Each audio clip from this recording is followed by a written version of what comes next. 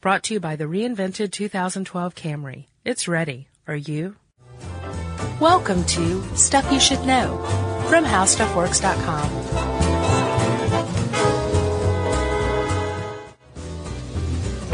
Hey, and welcome to the podcast. I'm Josh Clark. There's Charles W. Chuck Bryant, and that makes this Stuff You Should Know, the big woolly edition.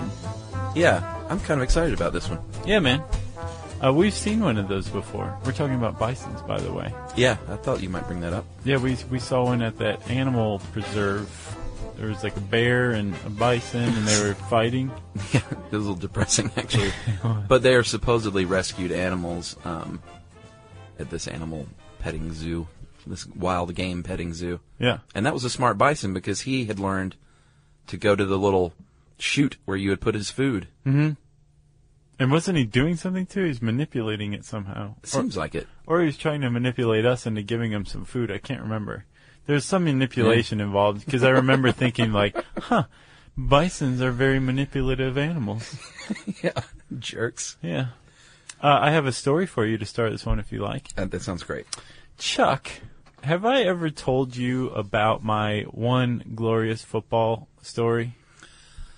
I've heard little bits about your football experience, that you were a bigger kid, so you played on the line. And that's about all I remember. Okay, well, as a child, I went to Beverly Elementary School, and I played football for them.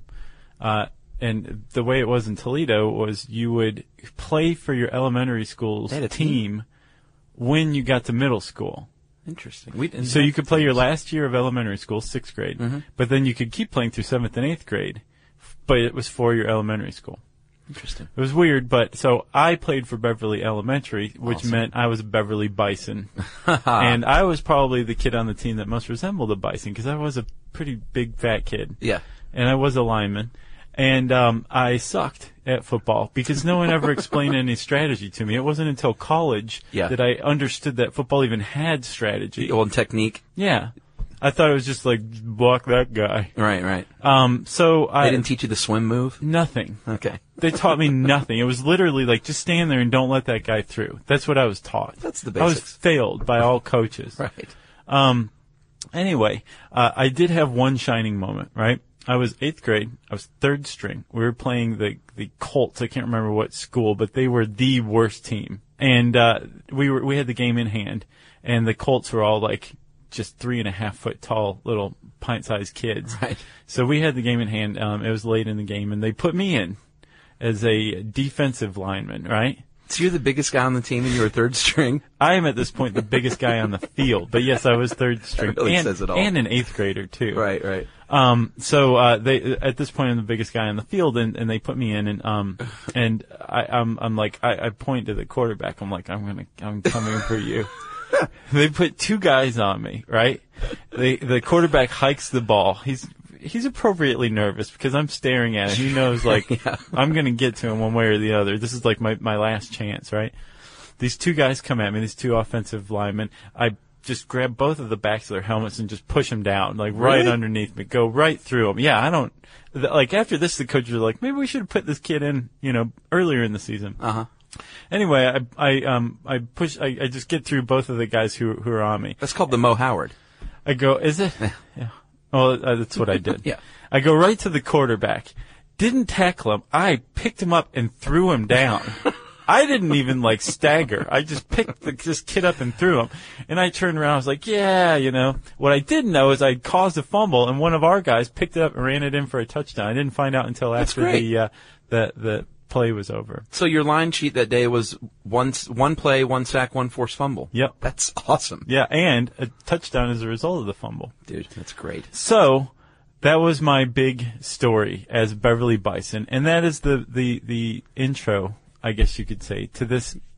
What happened to bring the Bisons back from the verge of extinction? I think that might have helped the cause. I think it did too. Perhaps. I've always had an affinity for Bisons ever since playing for the Beverly Bisons. But I think we should probably start out, Chuck. What's some people might be like, I've heard of buffalo, but I don't know what a bison is. Well, if you've heard of a buffalo and you're an American, you've heard of bison, pal. You're confused. That's right. right? Here in the States, they are bison, technically. They're pretty interchangeably, you can call them a buffalo, but technically a buffalo is a Cape buffalo or water buffalo, and they are native to Africa and Asia. Right. The bison's native to here in the United States. North America, typically. Specifically. And the word buffalo comes from the French. 17th century explorers encountered these things and said, le boeuf. What is that, beef? It means oxen or beeves, whatever a beeve is. Beeves? Beeves is what it said. Huh. No, it's Beavis. Oh, okay. And then the English folks arrived later and changed it to LaBeouf, and then Buffle, then Buffler, then Buffio, and eventually they settled on Buffalo.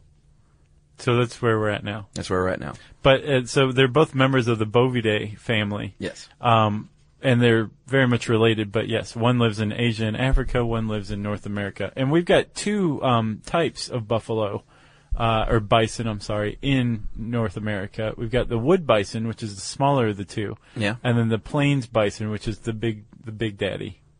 Yeah. And they, if you've ever seen the one with the big hump, that's the wood bison.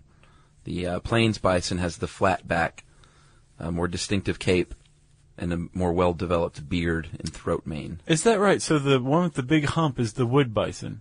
Yeah. Because the hump, from ground to hump, can get up to like 6 feet tall. Wow. Yeah. That's huge. Let's talk numbers first, Okay. like sheer numbers. Yeah. In 2007, they did a bison census, and the number on private ranches was 198,234. That is significantly more than it was a century earlier. Yeah. About 220,000 in Canada, and about 20,000 of these bison in the United States and Canada are roaming free on public land, and close to 500,000 total herd in North America today. But at one point, though, Chuck, in about 1908, there were maybe, in all of North America, 500 of these things. Yeah. 500. And those 500 were federally protected on federally protected land. Yeah. Prior to that, say, I think it was 1897, in Lost Park, Colorado, poachers killed 4 bison, and those 4 represented the last unprotected, free-roaming bison herd in North America. Wow. And thus ended what was called the Great Slaughter, which we'll get to in a second. But let's go even further back. Okay. To really get to the point about how few 500 bison is in, like, say, 1897, 1900. Yeah. You have to understand how many there were in, say, 1700. I've seen estimates as high as 60 million that far back. Oh, yeah? Chew on this, pal. I saw an estimate as high as 100 million. Really? Yeah. Jeez. Normally, the accepted number was proposed by a guy named Shepard Kresh III. He's an anthropologist from Brown University. And in 1999, he came up with an estimate of 30 million. And if you're an anthropologist or a wildlife biologist or just a bison enthusiast, you're probably going to go with 30 million. At any given time, there were 30 million pre-European settlement. There are 30 million bison roaming North America at any given time. Well, they were the largest large mammal in North America, the largest in population at one point. But they're also the largest physically. They're about 2,000 pounds. The average male is about 2,000 pounds. And they're quick, too. They can get up to like 35 miles an hour. 2,000 pounds at 35 miles an hour. And there are 30 million of these things running around. That's a ton. That's a lot of tons. A lot it's of like tons. 30 million tons. Yeah, and they spanned, they obviously made their home most abundantly in the Great Plains because there was lots of great virgin grassland that was packed with vitamins and minerals, which allowed it to grow back really fast after it was eaten. Yeah. From Canada to northern Mexico. Yeah. Tons and tons of buffalo. So, something interesting, if you've read 1491, that pops up toward the end of the book. I know I keep going back to this well, but it is... I love it. It is really wet. It's a consistent thread. there's this whole idea that what the settlers out west or on the plains encountered and took to be like a wild state, like the natural wild state of tens of millions of buffalo running everywhere, was actually a freak of nature, right? That you have an apex predator in any ecosystem. Yeah. And if you remove the apex predator, all the other species are allowed to just boom, right? Sure. On the Great Plains, the apex predator was human, in the form of Native Americans, who were removed from the ecosystem. Right. And without the Native Americans to effectively manage the herd populations and the prairie lands, buffaloes were allowed to explode to unnatural population numbers. So there's an idea that what we took and still to this day consider was a natural population of 30 million was actually far, far less than that prior to the Columbian Exchange. Really? Yeah. Very interesting. Isn't that interesting? Yeah. Either way, there are probably about 30 million buffalo roaming the Great Plains in, say, 1700. That number dropped dramatically starting about 1820, right? Yeah, with the Great Slaughter. We'll get to the horse. Pre-horse, dating back to prehistoric times, there was what was known as buffalo jumps. Did you see this? No. So buffalo jumps were when they would Native Americans would herd buffalo down these narrow chutes and run them off a cliff. Like lemmings. Like lemmings. And it would break their legs. I mean, not such a cliff that it would, destroy the animal completely. It would just break their legs so they couldn't move. And then they would, they had guys waiting down there with spears and stuff and clubs to kill them. And it was sort of like the first factory farms. It was where they would get large overabundance of buffalo meat and pelts and all the stuff that they use.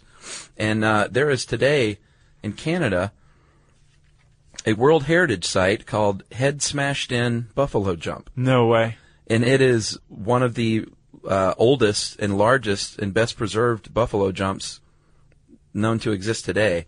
And if you go to their website, it has a little animation of buffalo, like lemmings, like running and then falling off a cliff over and over and over. Right, and I should also insert here that Chuck and I are both fully aware that lemmings don't naturally run over the cliff, that was That's actually right. the producers of the Walt Disney Thank you. documentary that created that myth and drove those poor lemmings over the cliff. That's true. Yeah. I'm glad you said that because we would have heard about that. Totally. So at any rate, they were buffalo jumps. It was a way to get lots and lots of buffalo dead quickly. And if you live in Alberta, you can go see the Head Smashed In Buffalo Jump for a mere $10 for an adult. And not only if you live there, if you're visiting there, you could do it too.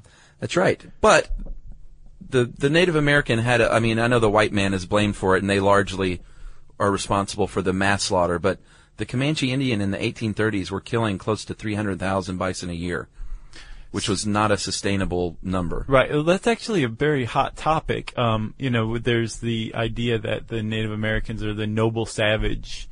And then there's also evidence that that they weren't, Right. that there was this thing called bison overkill. Mm-hmm. They also believe that that's what happened to the mastodon and the saber-toothed tiger, and that they were basically hunted to extinction, by like the Clovis people, and the Clovis people in turn became extinct as well. It's like a highly debatable topic over exactly what happened. But if that's true, then that means that bison have always been overhunted. Because if the Comanche were doing that, and apparently it takes 6 to 7 bison for a person to subsist a year. 6 bison per person per year? Yeah, but that's without agriculture. Right. That's just living on bison. Can you imagine your stool production? It's just like, I ate bison breakfast, bison eggs, bison burgers. Yeah, and I would imagine your sweat smells like vinegar, because apparently if you have a high-protein, low-carb diet, you sweat vinegar. That's gross. It is gross, believe me. The railroad industry was also a great threat to the bison because the bison were a threat to the railroad industry. Yeah. And you know who won that war? Well, there's a guy named Frank Rowe who wrote a book in 1972 called The North American Buffalo, and he cites a train that was headed west in 1850 that had to wait for 3 days for a herd of bison to cross the track. Yeah, that wasn't working for them. And they weren't necessarily slow moving. There's just that many bison. Yeah. So yeah, we reached the point now where the white man has entered the picture, the Winchester 50 caliber rifle has entered the picture, and the horse has entered the picture. So all of these factors that would lead to the near extinction of bison have all come together and converged on the Great Plains, and they are about to unleash holy hell on the bison population. The Great Slaughter. So do you, have you heard about the Great Slaughter? Do you know some things about it? I know that they could have been potentially killing like 200,000 buffalo per day at one point. They had contests, Chuck. There were buffalo killing contests. The railroads, like you said, to get rid of this bison problem. Yeah. They also figured out how to make money by hosting hunting expeditions where you never left the train. Yeah. The train would just drive slowly and you would shoot That's as in Dances many with as you Wolves. could. It's also in Dead Man. Oh, yeah. That was real. Oh, yeah. They had bison killing contests. There's a man who holds the record in 1870. Buffalo Bill? No. He had Buffalo Bill beat. Wow. A man named Thomas C. Nixon of Kansas set the record in 1870, killing 120 bison in 40 minutes. Buffalo Bill supposedly killed many, many thousands himself. Yeah. He was hired to do that. And hides were going for $2 a head. And in the winter of 1872 to 73, just the winter, 1.5 million buffalo hides, bison hides, were shipped back east by train. Well, I do know at one point that they said that the big hunters were using two guns because they were shooting them so fast they had to let one gun cool down. Yeah. And so they just picked up the fresh gun. So they wouldn't have to stop killing. Yeah. At first, they were shooting them for meat, and then buffalo hide, bison hide, became all the rage. Yeah, sure. Not just back east, but in Europe as well. Mm-hmm. Demand increased, so they were like, oh, well, we'll just leave the meat there. We don't need the meat. There's millions of these things. Just rotting carcasses everywhere. Yeah. And as if this couldn't get worse, right? So the poor bison population, possibly, if there was bison overkill, their apex predators removed, they're allowed to bloom, and then a new, even more damaging apex predator comes in, starts killing indiscriminately like they've never seen before. One of the reasons why they had bison killing contests was not just for the railroad, but it was because the federal government and whites in general figured out that the Plains Indians subsisted on bison. Take away the bison, take away the food supply, you civilize the Indian. Yeah. So that was one reason why bisons were hunted to near extinction with such glee, was because it was serving a larger purpose of bringing the Indians into the fold as well. So it was a way to tame the West. Or removing them from the fold. Or starving them. Yeah. Wow. So again, we get down to 500 bison that are finally protected. And starting in 1906, who is responsible for this? 1905, a environmentalist you might have heard of by the name of Teddy Roosevelt, and William Hornaday, who was a zoologist, poet, conservationist, songwriter, realtor, evidently. Thought that was odd. That is odd. Well, you got to make money somehow, because those other ones aren't going to do it. I guess so. He was a really top-notch conservationist, actually. But William Hornaday and Teddy Roosevelt formed the American Bison Society, 1905, because they were like, wait a minute. These things remember all those buffalo that used to be out there that aren't there anymore? Like, this might be a problem. Yeah. They're like, what are we going to hunt? And so where better to send them? Let's send them to the Bronx in New York City. Yeah. The Great Plains of the Bronx. Yeah. It definitely got them out of the hands of poachers. And kidding aside, though, the Bronx Zoo was a great place for them to send some species for reproducing. And Yellowstone National Park was established as a preserve. And the New Yorkers got to sit there and watch bison getting it on. I guess so. Nickel a head. Boy, not a buffalo nickel. Huh? Huh. No. They also, in 1908, the federal government created the National Bison Range in Montana. But these weren't the efforts that ultimately did a lot to increase the numbers. No, because you know what? Although they were protected, and Congress actually did pass an act, the Federal Park Protective Act, I believe, that said if you poach buffalo, you're in big trouble. Right. they were never listed as endangered. Yeah, I wonder why. I couldn't get a reason there. So I don't know either, but they were clearly close to being endangered, but they were never listed, so they didn't enjoy that full protection. Yeah. So Roosevelt, he had a pretty good effort by establishing the Park Service. Yellowstone had a protected herd. You had them in the Bronx Zoo, you had them in Oklahoma, you had them in South Dakota, but none of these, like you said, led to the real resurgence, the resurgence in the bison population in North America. What did, though, Chuck? Well, maybe we should talk about, well, yeah, sure. What did? Private landowners. Ted Turner. Ted friggin' Turner. Yeah, he was the one responsible for bringing the bison back from the near extinction. He's one of my heroes. Should we just give a few Turner stats here? Sure. The second largest private landowner in North America. Yeah.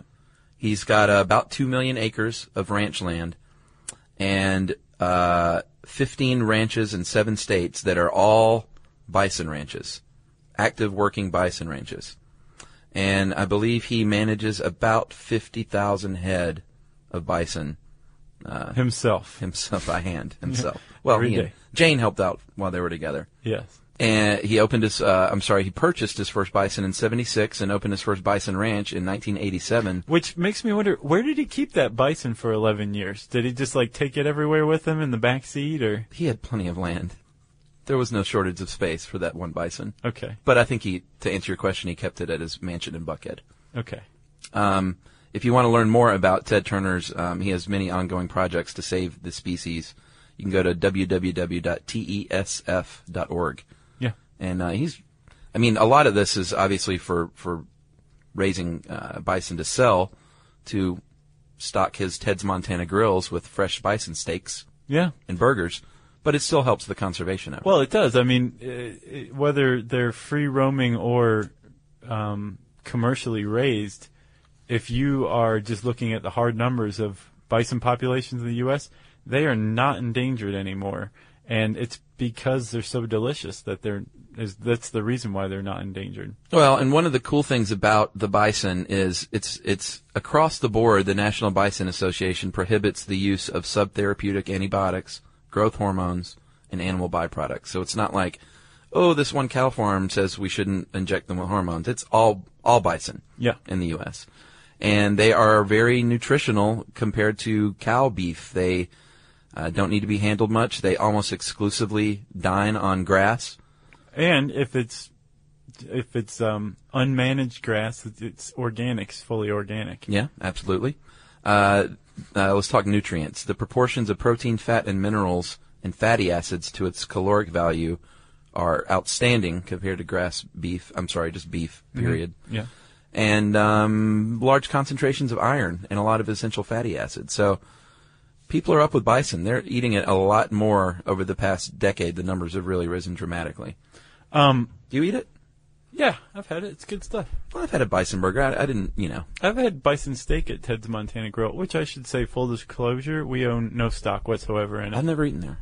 Oh, you should. It's cool. It's got the interior decor is like a turn of the last century, Kansas restaurant. Yeah, it's nice. Very cool. Like the tin plate ceiling and all that stuff. And the bison steak is very good. Now, can you tell the big taste difference? Yeah. Really? Yeah, totally. Because I've had the burger and I couldn't tell a huge difference.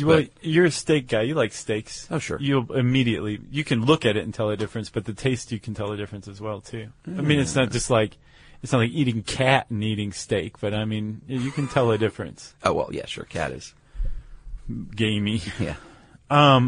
So, Chuck, also, we should say, it's not just Ted Turner who's single-handedly saving the bison herds. Because now there's, 400,000 commercial bison living in the U.S. right now? Yeah, a little more even. And that's just the U.S. alone. Turner's got 50,000 of those, which is a pretty substantial portion. Yeah, Canada's doing their part. There is a group of 11 tribes who got together in 1990 to form the Intertribal Bison Cooperative. 57 tribes that manage 15,000 heads of bison collectively. And one of the things that if you manage a herd of bison, whether for conservation or for deliciousness, you are going to run into something called brucellosis. Yeah. Which is not good. No. It's a bacteria. Yeah. and it's called like another name for it is contagious abortion. That's two great words to pair together. Right. So basically, brucellosis is a bacteria that ruminating animals, which is grazing animals, Yeah. they can pick up pretty easily through the mouth. The bacteria collects in the reproductive organs. Uh-huh. If you have milk, you're going to pass bad milk. Right. If you're pregnant, you're going to abort your fetus. And if you lick this genital area, you've just contracted it. If you eat tainted buffalo meat. As a human. Yes. Right. You can catch it as well, and you get terrible, terrible flu-like symptoms. But if you're a bison or a reindeer or something like that, you are in grave danger if you have this bacteria. It can kill you pretty easy. Well, and that's certainly one of the big reasons because, with all these conservation efforts, you might think, well, why are there still only 500,000? Mm-hmm. That's one of the biggest reasons. And sadly, there are quarantine periods, and when these infected bison roam free like they're prone to do, they have to be put down. They get shot. Yeah, like 3,700 of them in the past 20 years have wandered outside of Yellowstone, and they have to take them down.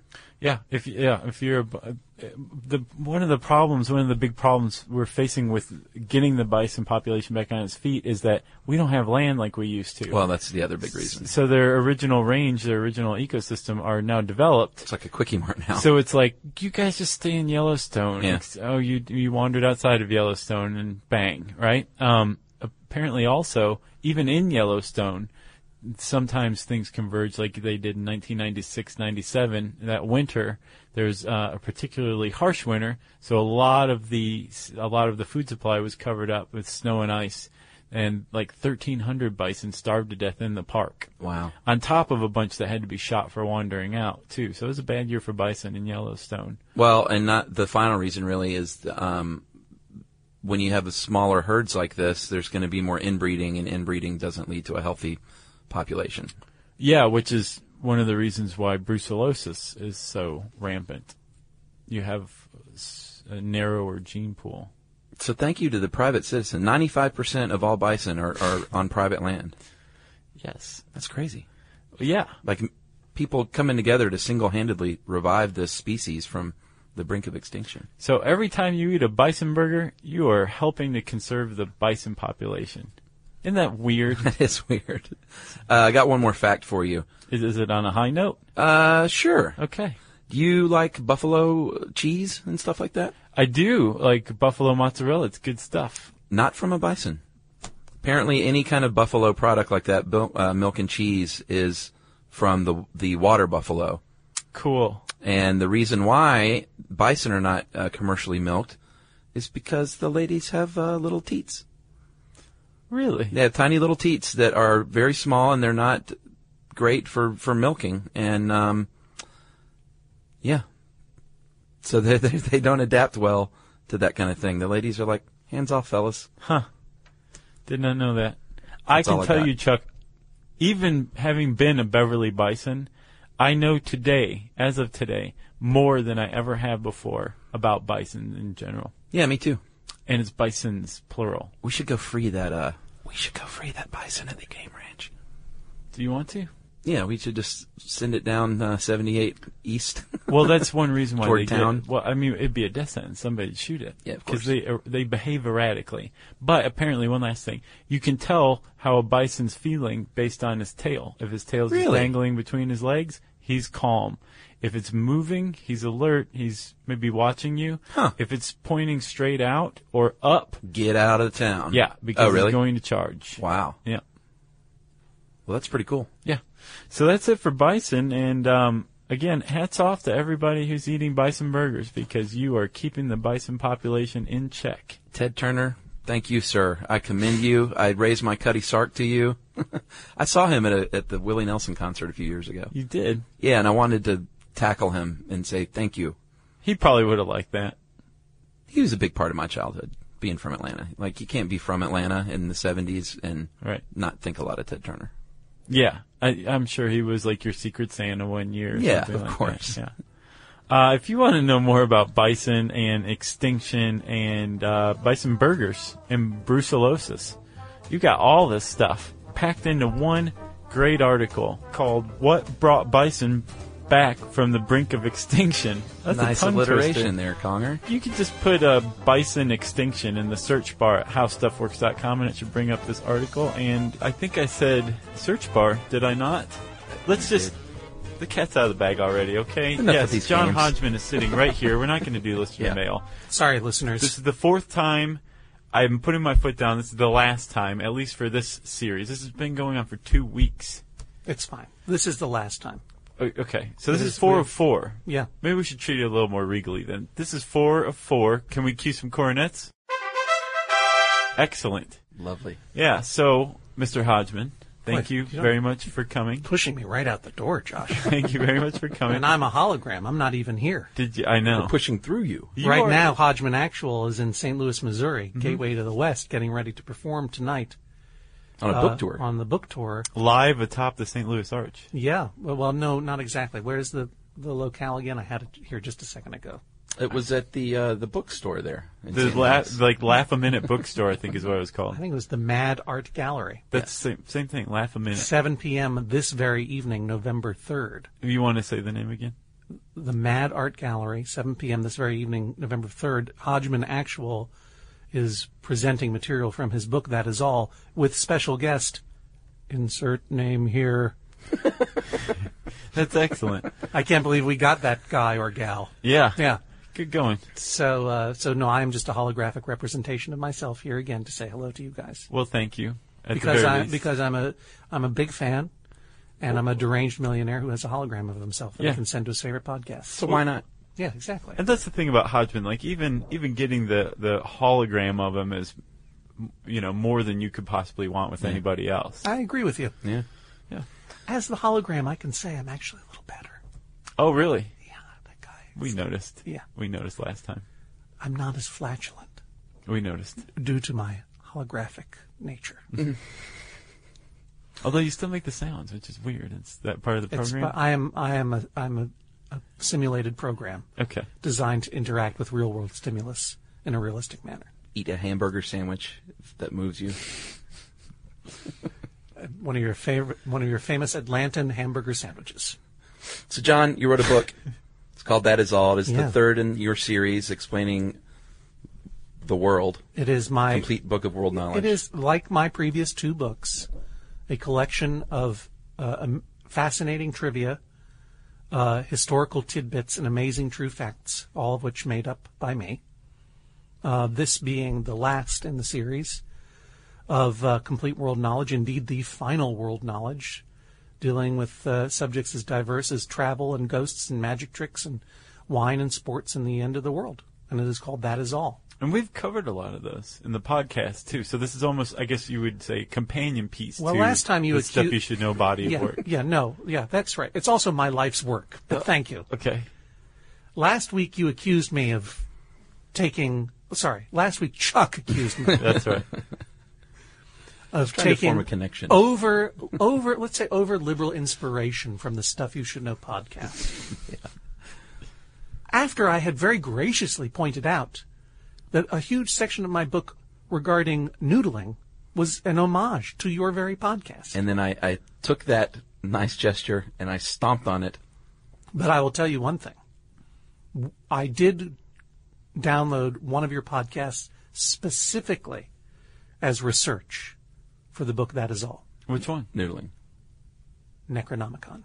Ah. That was a good one with co-host Jonathan Strickland. That's right. Yes. Who, Yeah. by the way, just peed himself because we mentioned him in reference to you. It Well- just happened just now. Yes, my other hologram is cleaning that up as we speak. You're a full service guy. There are many holograms wandering the halls right now. I gotcha. It's part of a new security system How Stuff Works is considering. So, John, is it true that in this book you explain things like the thick fish What's the thick fish? and the bowl of brown? Oh, yes, that's right. Well, that's not part of my. Well, you know my book better than I do. Is it true that you explain the superiority of the year 1971 as birth year, which we both share? That's true. What's going on? Yes, true. Is it true that you explain the benefits and taboos at sea while cruising? That is so. Is it true, John, that there is a table in your book about disgusting regional sodas? That is true. Would you be kind enough to read some of those sodas? Well, I feel like I'm being interrogated. Yes, I have my own copy of the book. Okay. Oh, wait, you have it open there? Sure. The thick fish and the bowl of brown. What's the thick fish? I The don't thick remember what fish, the thick bowl of fish- brown, the Patagonian toothfish wine, the furry forearms. These are some of the funny things that you ingest in your book. Those are just words that you're stringing together. You would think.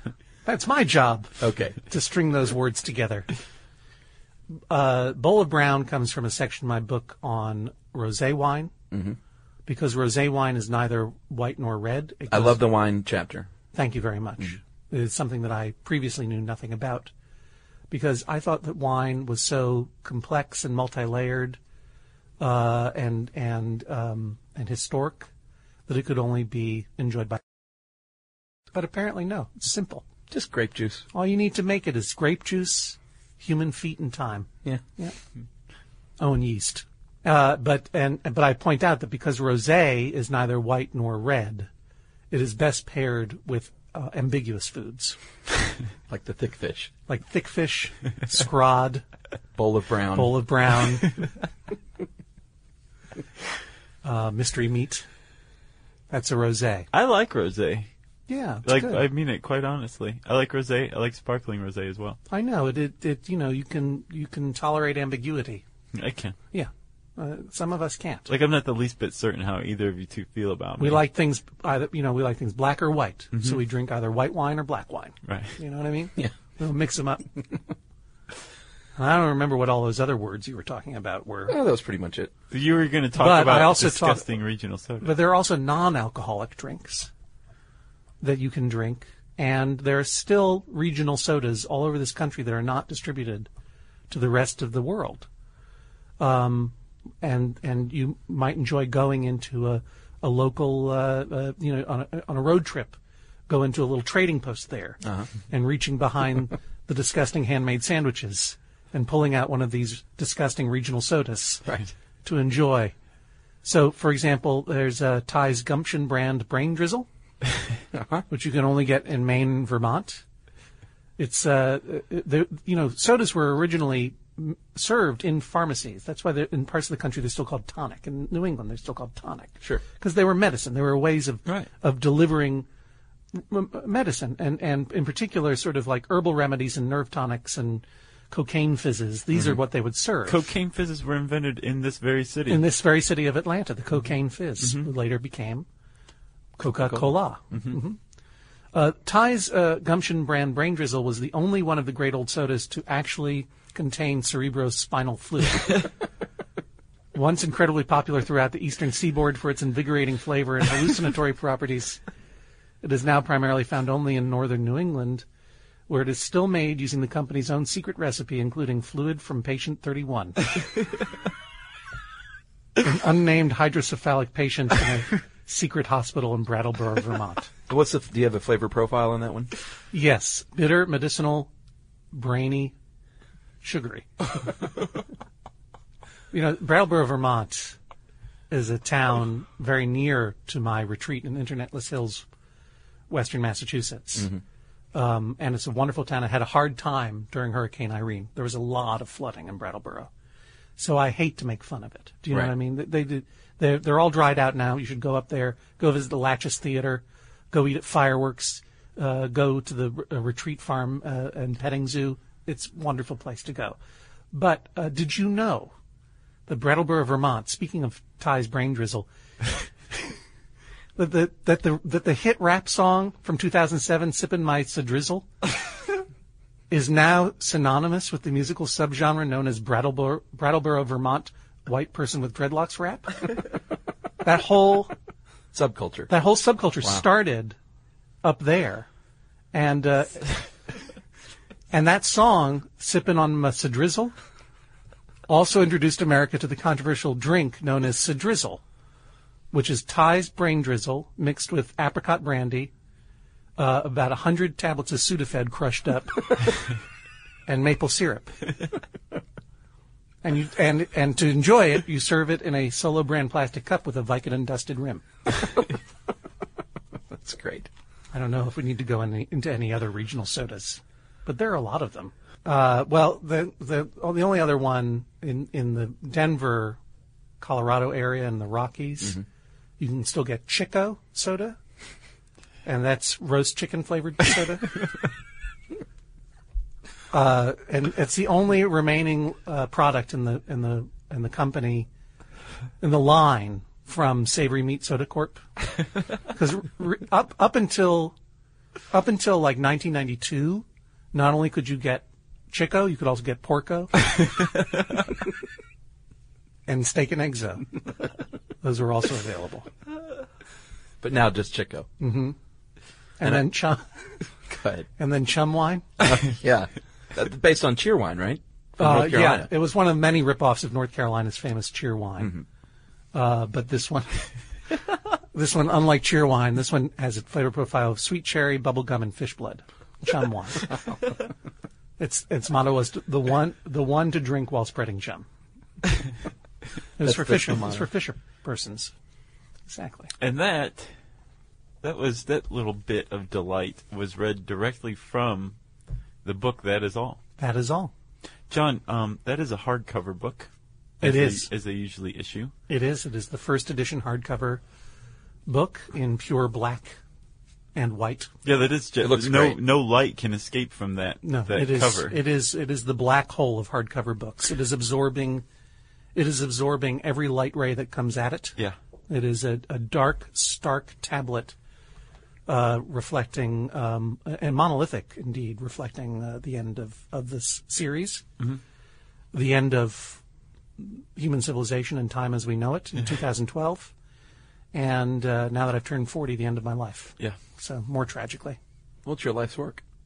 It is actually. I'm sorry to put it in such stark terms, but I mean, it is the purest, unfiltered expression of my addled brain, and I hope very much that people will. I mean, look, we live in a culture where people are getting their fake facts and their made up trivia, and their invented truths for free on the news every night. Do you know what I mean? Yeah. So you may ask, why should I go out and buy a hardcover copy of a book full of it? And that is a question only you can answer. All I can tell you is, this is truly my life's work, and I enjoy sharing it with you, and I hope you enjoy it. Well, as such, I mean, you're curating it, this kind of experience, this release. This is not just like Hodgman dropped a book. Hodgman dropped a book. It's a great book. This is not my Tumblr book. Right. Yeah. You're touring with it, right? I am. Starting. I'm in St. 2 Louis. days ago. I'm in St. Louis That's tonight. right. Yeah. And then tomorrow I will be in Los Angeles, California, at November 4th. Right. The Largo Theater with Paul F. Tompkins. Oh, Largo. I Yeah, love that place. That's a wonderful place. Yeah. And then I will be in Portland on Sunday the 7th with John Roderick. What a guy. And then we travel directly up to Seattle after that to be at Town Hall, again with John Roderick. And other special guests will join me later on the tour. John will be singing. He will be singing songs. He will not just be... Are you going to join him on ukulele and vocals? There will be ukulele playing, for sure. Yeah. Jumping Flea playing. Right. John is going to, on stage, teach a kid to read. That's right. An illiterate kid, too. This isn't a sham. It's not a carnival act. Right. I will find an illiterate child in each town and teach him to read the words, "That is all." Yeah. And it's going to be heartbreaking. It's going to be pretty moving. That last part isn't true, but I will be joined by other special guests who may or may not be literate throughout the tour, and it'll be going on through the 16th. And if you want to find out where I am, and if you want to come and see me present material from the book, you can go to areasofmyexpertise.com. Yeah. And visit there. You will have to buy a ticket for the book, but the cost of the ticket includes a copy of the book. So that's a pretty good deal. Yeah. I think. And you'll be signing some too. And you'll just be standing there to be gawked at. I will sign every book. And you're one of those guys, aren't you? Like you Of course he is. Of yeah, course. you see to it that everybody who's standing in line gets the signature. I want Legionnaire's disease. I'm gonna shake everyone's hand. Good for you, Hodgman. Yeah, come on. And if I can pull it together, guys, and I hate to make promises, but it's sometimes you got to say something publicly to make yourself do it. Sure. I'm trying to find, maybe you guys can help me, We probably can. is a company that will make me some custom mini packets of mayonnaise so that I can give people who come to the event free premium, which is samples of John Hodgman's Ragnarok-proof survival mayonnaise. Awesome. Because aside from your own urine, mayonnaise is going to be the thing that you need most after the feces comes down and civilization is over. Well, I know that one thing you can do is lubricate small engines with mayonnaise. With correct? mayonnaise, yeah, that's just one of the uses. You can use it as a cleanser, Yeah. a hair cleanser, and it's a wonderful conditioner. You can use it to lubricate small engines. You can take garbage bags and spread them out on the lawn and put mayonnaise all over them. Guess what you just made? A slip and slide in a time when there is no more running water. Wow. Your kids can enjoy that. You leave those garbage bags out in the sun for a while. Guess what? You've just made yourself a handy poison. Well, and after the super collapse, John, you also make a good point in the book that the currency could very well be the beef jerky dollar. Oh, it's definitely going to be the beef And jerky. you have a dollar. handy table of what one beef jerky dollar equals. Yeah. And I think where I would spend my beef jerky dollar, Yes, sir. if I had one, would be I think 7.5 hours of human contact. Was that it? Yes, without murder at the end. I think is the, Yeah. without being cannibalized at the end. Do you Yes. recall any other things a beef jerky dollar will get you after the super collapse? Well, no, but if you're interested, listener, you can take a look at my book. That is all. It's one of my favorite parts, actually. Which really, thank you. I I'm mean, sorry. also, it's, let's just come out and say it. It is something of a, if not a survival guide, there's some survival to it, but also like a pretty, like a beat by beat prophecy of what's going to be going down Right. in 2012. If you accept the hard, made-up fact that the Mayan long count calendar ends on December 21st, 2012, thus bringing an end to human civilization and time as we know it, and the end of the world, then you will find in my book a day-by-day, today in Ragnarok, page-a-day calendar, Right. running down for you what's going to happen starting December 21st, 2011, all the way through the blood wave, the omega pulse, the collapse of the dollar, the return of the ancient and unspeakable ones, and the singularity as well.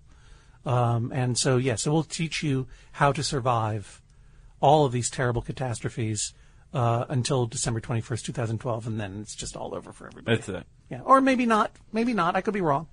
Well, But I'm probably right. Well, I think what you're saying is there are limits to even your power. Look, there is a possibility that when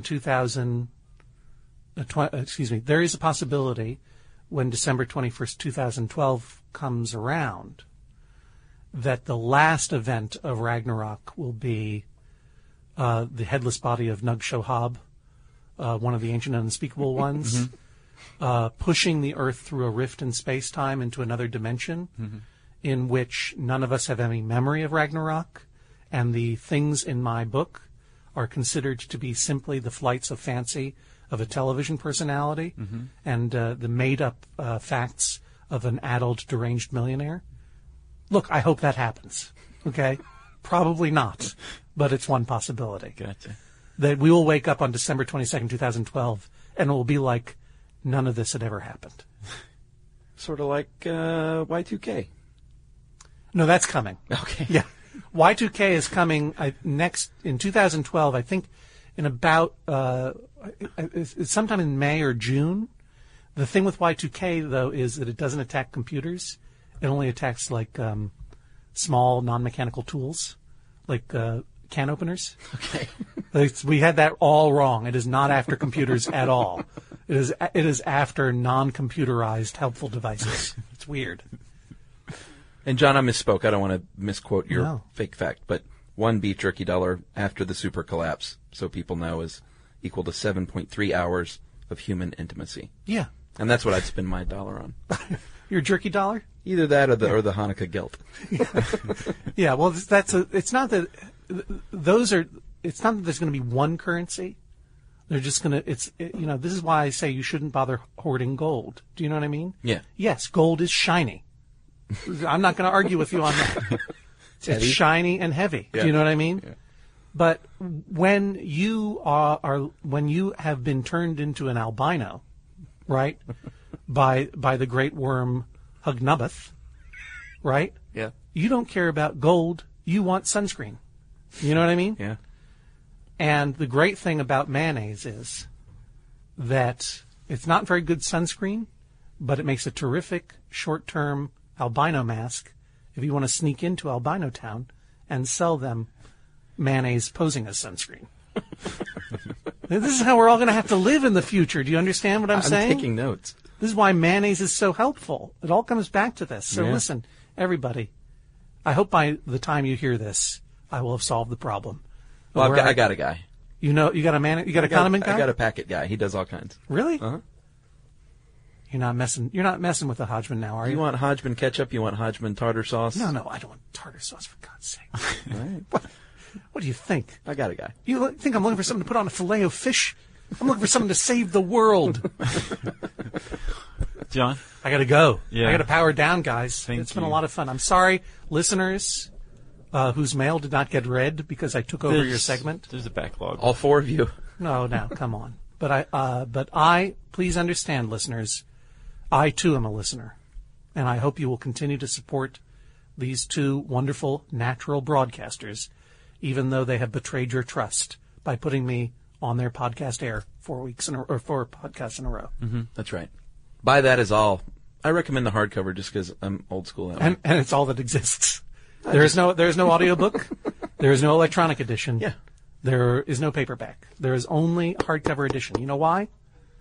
Because when Ragnarok comes, you're gonna be using your reading tablets to make shanties.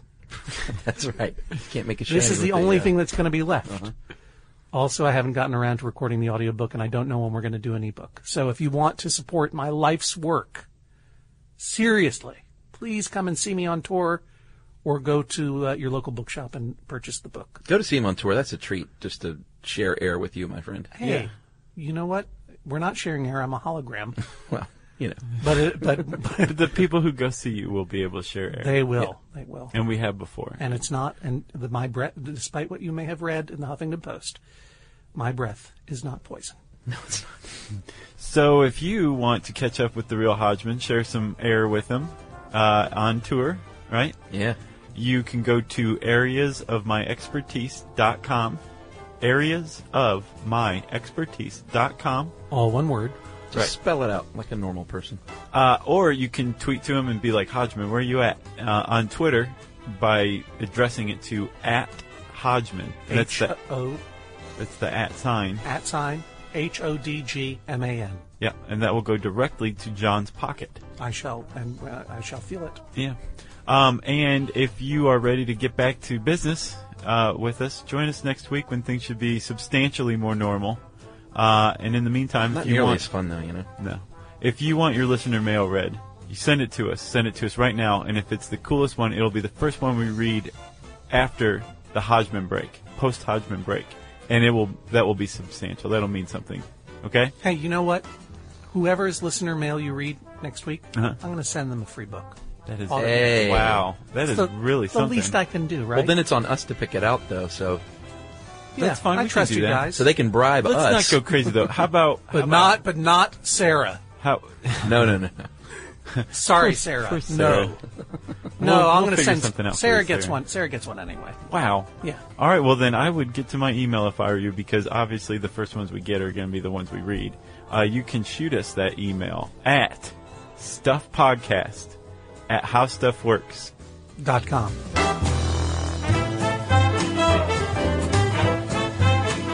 Be sure to check out our new video podcast, Stuff from the Future. Join How Stuff Works staff as we explore the most promising and perplexing possibilities of tomorrow. Brought to you by the reinvented 2012 Camry. It's ready. Are you?